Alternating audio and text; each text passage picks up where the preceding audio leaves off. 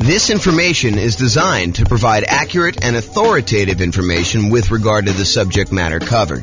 It is offered with the understanding that the presenters are not engaged in rendering legal, accounting, or other professional services.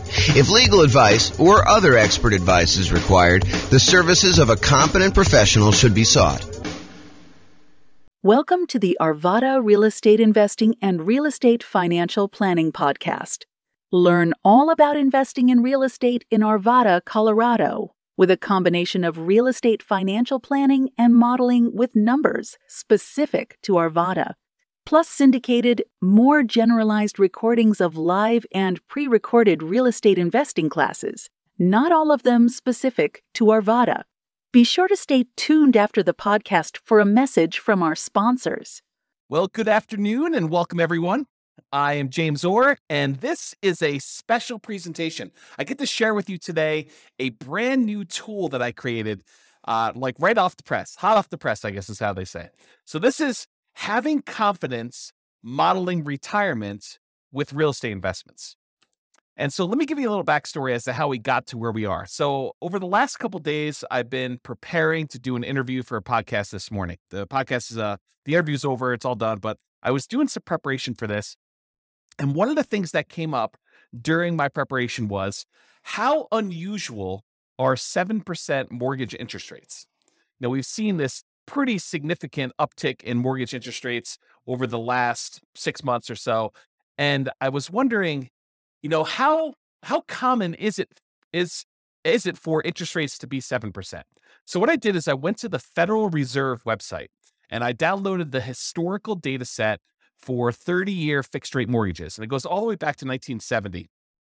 And when I went and I downloaded the data set, what I wanted to do is I wanted to find out what percent of the time have mortgage interest rates been above 7%.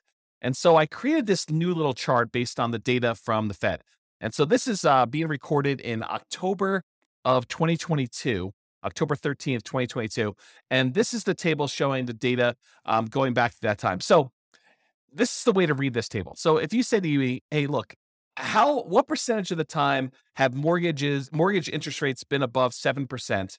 I can go look this up and I could say, it's been 56.7% of the time.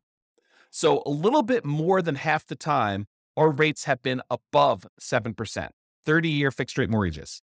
And if you said to me, James, how much time have interest rates been above 6%? I could tell you it's 68.1% of the time. So almost 70% of the time, rates were higher than 6%. Another way of saying this is rates were less than 6% only about 32% of the time. Okay. So I started thinking about this and I started wondering, this is almost like a measure of confidence in the interest rate that we use for assumptions. Now, when you're analyzing a deal to buy right now, if you're going to go download the world's greatest real estate deal analysis spreadsheet and you're going to go analyze a property you're considering buying in the next 30, 60, 90 days, this is not what I'm talking about now. This is not, you don't use this new tool that I created in order to figure out how confident you are in the interest rate for doing that. That's not what this is for. If you're going to go buy a property 30, 60, 90 days in the future, you just download the spreadsheet, you call up your lender on the phone, you say, hey, lender, here's my credit score. They may want to pull your credit. They may want to check your employment history. They may want to get you qualified. And then you tell them what loan program you're trying to do. I'm doing 5% down as a nomad. I'm doing 3.5% down FHA. I'm doing, 20% down as an investor. I'm doing 25% down as an investor because I want a little bit better rate. Whatever it is you tell them you're doing, they're going to come back to you and say, okay, based on your credit score, what the rates are today, I think you'll be able to get a blank, whatever the interest rate they tell you is. Right now it's probably in the 7% range based on what you're doing. So they'll go and they'll use that. And then when you do your deal analysis, you use that mortgage interest rate in your deal analysis spreadsheet. Now, is it possible that between when you get your initial quote for the interest rate and when you go to lock your rate because you finally do find a property and you're ready to go under contract, and you're about to buy the property, all that stuff, is it possible that rates can change? Yes, but it's not very likely. So typically rates don't move that much over the course of 30, 60, 90 days. They can move very quickly, but most of the time you're going to be relatively close within that range of things. So when you're analyzing a deal to buy right now, we're not using what I'm about to tell you about. However, what if you're saying to yourself, I want to go buy a property this year and a property next year and a property next year, next year. And I'm going to buy 10 properties over 10 years. Like maybe like you're doing Nomad, right? You're going to do the Nomad investing strategy and you're going to buy a property every year for the next 10 years until you acquire 10 rental properties. Well, what mortgage interest rate should you use for that? Right? It's a hard question, right? You don't use the interest rates that's today because we know that rates today are not going to be what they are going to be next year or the year after that or the year after that. So if you're in a really low interest rate environment, it's 2, 3, 4%, and you think to yourself, I'm going to use that, that's a risky assumption that, I'm going to be buying these properties. They're going to be 3% more expensive or 5% more expensive, whatever you think the appreciation rate is and the rent appreciation, you're going to use that. And you're thinking to yourself, okay, I'm going to buy a property. What's the one I'm going to buy next year? What does that look like? And what's the mortgage interest rate I might get on that particular property next year? And the question then becomes, what rate do you use a year out, 2 years out, 3 years out? And how risky is that assumption? So that's what I've been thinking about.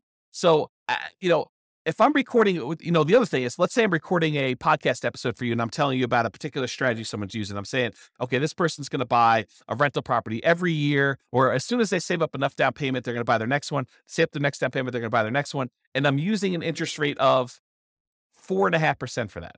Or let's say I'm using 7%. Let's say I use the interest rate from today. How confident should you and I be in my story that these are going to be numbers that are achievable, that the rates are not going to be higher than that? And if they're better than that, that's great. It works out a little bit better in most cases, almost all cases. If the interest rate's lower, then it works out even better. But if the rates are higher, that's problematic for our assumptions, right? That's saying that I'm not very confident in that model. I'm kind of thinking, if I use 4%, that's not likely going to be there next year or the year after that, especially since interest rates now are 7%. So the question then becomes, how confident am I in that particular interest rate risk? So what I did is I created a brand new tool, and it's based on that data I got from the Federal Reserve website. When I downloaded it all, I kind of did some data analysis, not really a lot of data analysis. I just went and I did some calculations on it. And I came up with this new thing. It's called the Mortgage Interest Rate Confidence Meter. And what it tells you is it's super simple, super simple.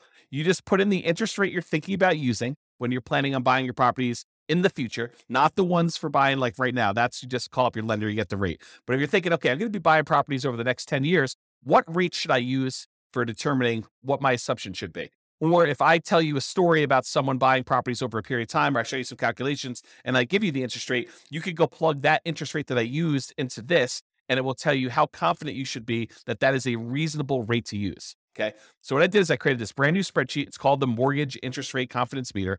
And you just put in the interest rate there on top, and it spits out how confident you should be, whether you should be low confident, whether you should be average confident, whether you should be above average confident, whether you should be high confidence.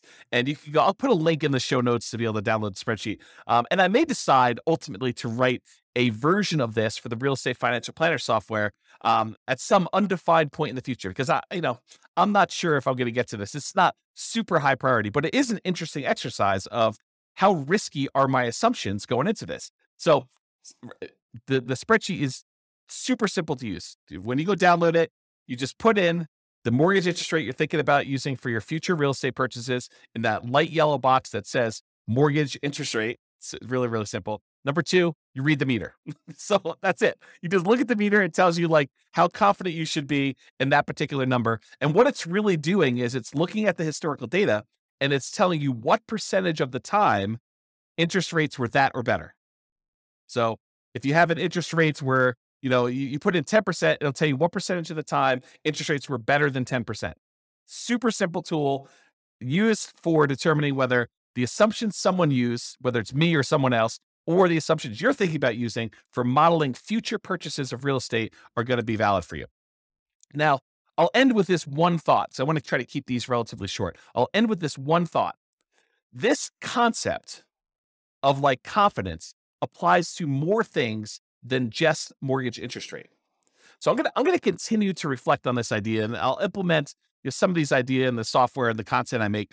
But it doesn't just apply to those mortgage interest rate. It also applies to the rates of return on investment accounts. So if you use 15% as your stock market rate of return when you're doing your modeling in the future, you should have relatively low confidence that you're going to achieve that result, right? If you go look at the historical stock market rates of return and you see what returns historically you've gotten, what percentage of the time has it been over 15? That can give you another way to measure stock market. I didn't build that spreadsheet yet. I probably will build something for that though. So if you use 15%, your risk, it's higher. That is not a legitimately reasonable number. However, what if you use 10%? Well, that's more reasonable. It's more conservative. You're more confident that you'll be able to achieve that result than if you use 15. And what if you used 8%? Well, it's probably even more confident if you use 8%. So we could tell how risky the interest rate, the return rate you're using on the stock market is compared to what you put in there. And we could do this for CDs or bonds or the stock market type stuff. I also want to apply it to things like appreciation rate. So if you put in, my properties are going to appreciate at 6%. Well, I could say, well, let's go look at historical data. What percentage of the time, going back to all the data that I have appreciation rates been over 6%? And I could show you how confident we are that your assumption is reasonable. And similarly with rent appreciation rates, how confident are we that your rent appreciation rate is reasonable for the number that you put in there? And so you can look at all these so you can look at all these individually. And I think those are important. But what I'd like to do ultimately is I'd like to combine them all. I'd like to combine what the confidence level is for your mortgage interest rates and appreciation and rent appreciation and the account rates of returns for the stocks or the bonds or the whatever else you're doing in there, and then combine them in some type of weighted average, maybe based on your net worth, like what percentage you have in the real estate with that interest rate, what percentage you have in stocks with that market rate, or the confidence rate of the appreciation rate or the rent appreciation rate, and use some type of average version of that to give you a single number to tell you how confident are we in all of the assumptions that we use that we actually have historical data on for the real estate investments and the stock market investments and everything else you did for that entire scenario. And then you could say, oh, this one seems like James has gone off the deep end. He's using these really crazy, extreme, kind of like assumptions for this thing. And so we should have very low confidence in his output in this. Or if his numbers are very, very reasonable, we could say, look, this is a relatively reasonable set of assumptions for what he's trying to do.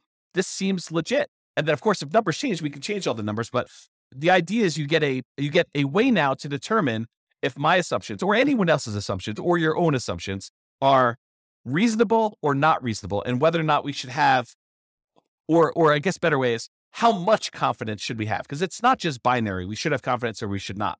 So that's the idea based on what I'm doing here. And so hopefully you enjoyed this very short podcast and the new tool. I'll post it up there with a link in the show notes. But this has been James Orr with the Real Estate Financial Planner. Hope you enjoyed this podcast. Bye-bye for now. With home prices up, mortgage interest rates up, and rents up, but not quite enough to counteract the higher prices and interest rates, cash flow on rental properties in Arvada is harder than ever. Book a call with the Real Estate Financial Planner to apply our proprietary 88 strategies to improve cash flow on your rentals. See the show notes for a link to schedule your call and improve your cash flow today. If you're a real estate agent, lender, or professional in Arvada that wants to help our real estate investor listeners, consider reaching out to learn about collaboration opportunities with this podcast. We'd love to add more value to our listeners by having you assist our investors buy, sell, and finance their real estate investments. See the show notes to schedule a call to discuss collaboration opportunities.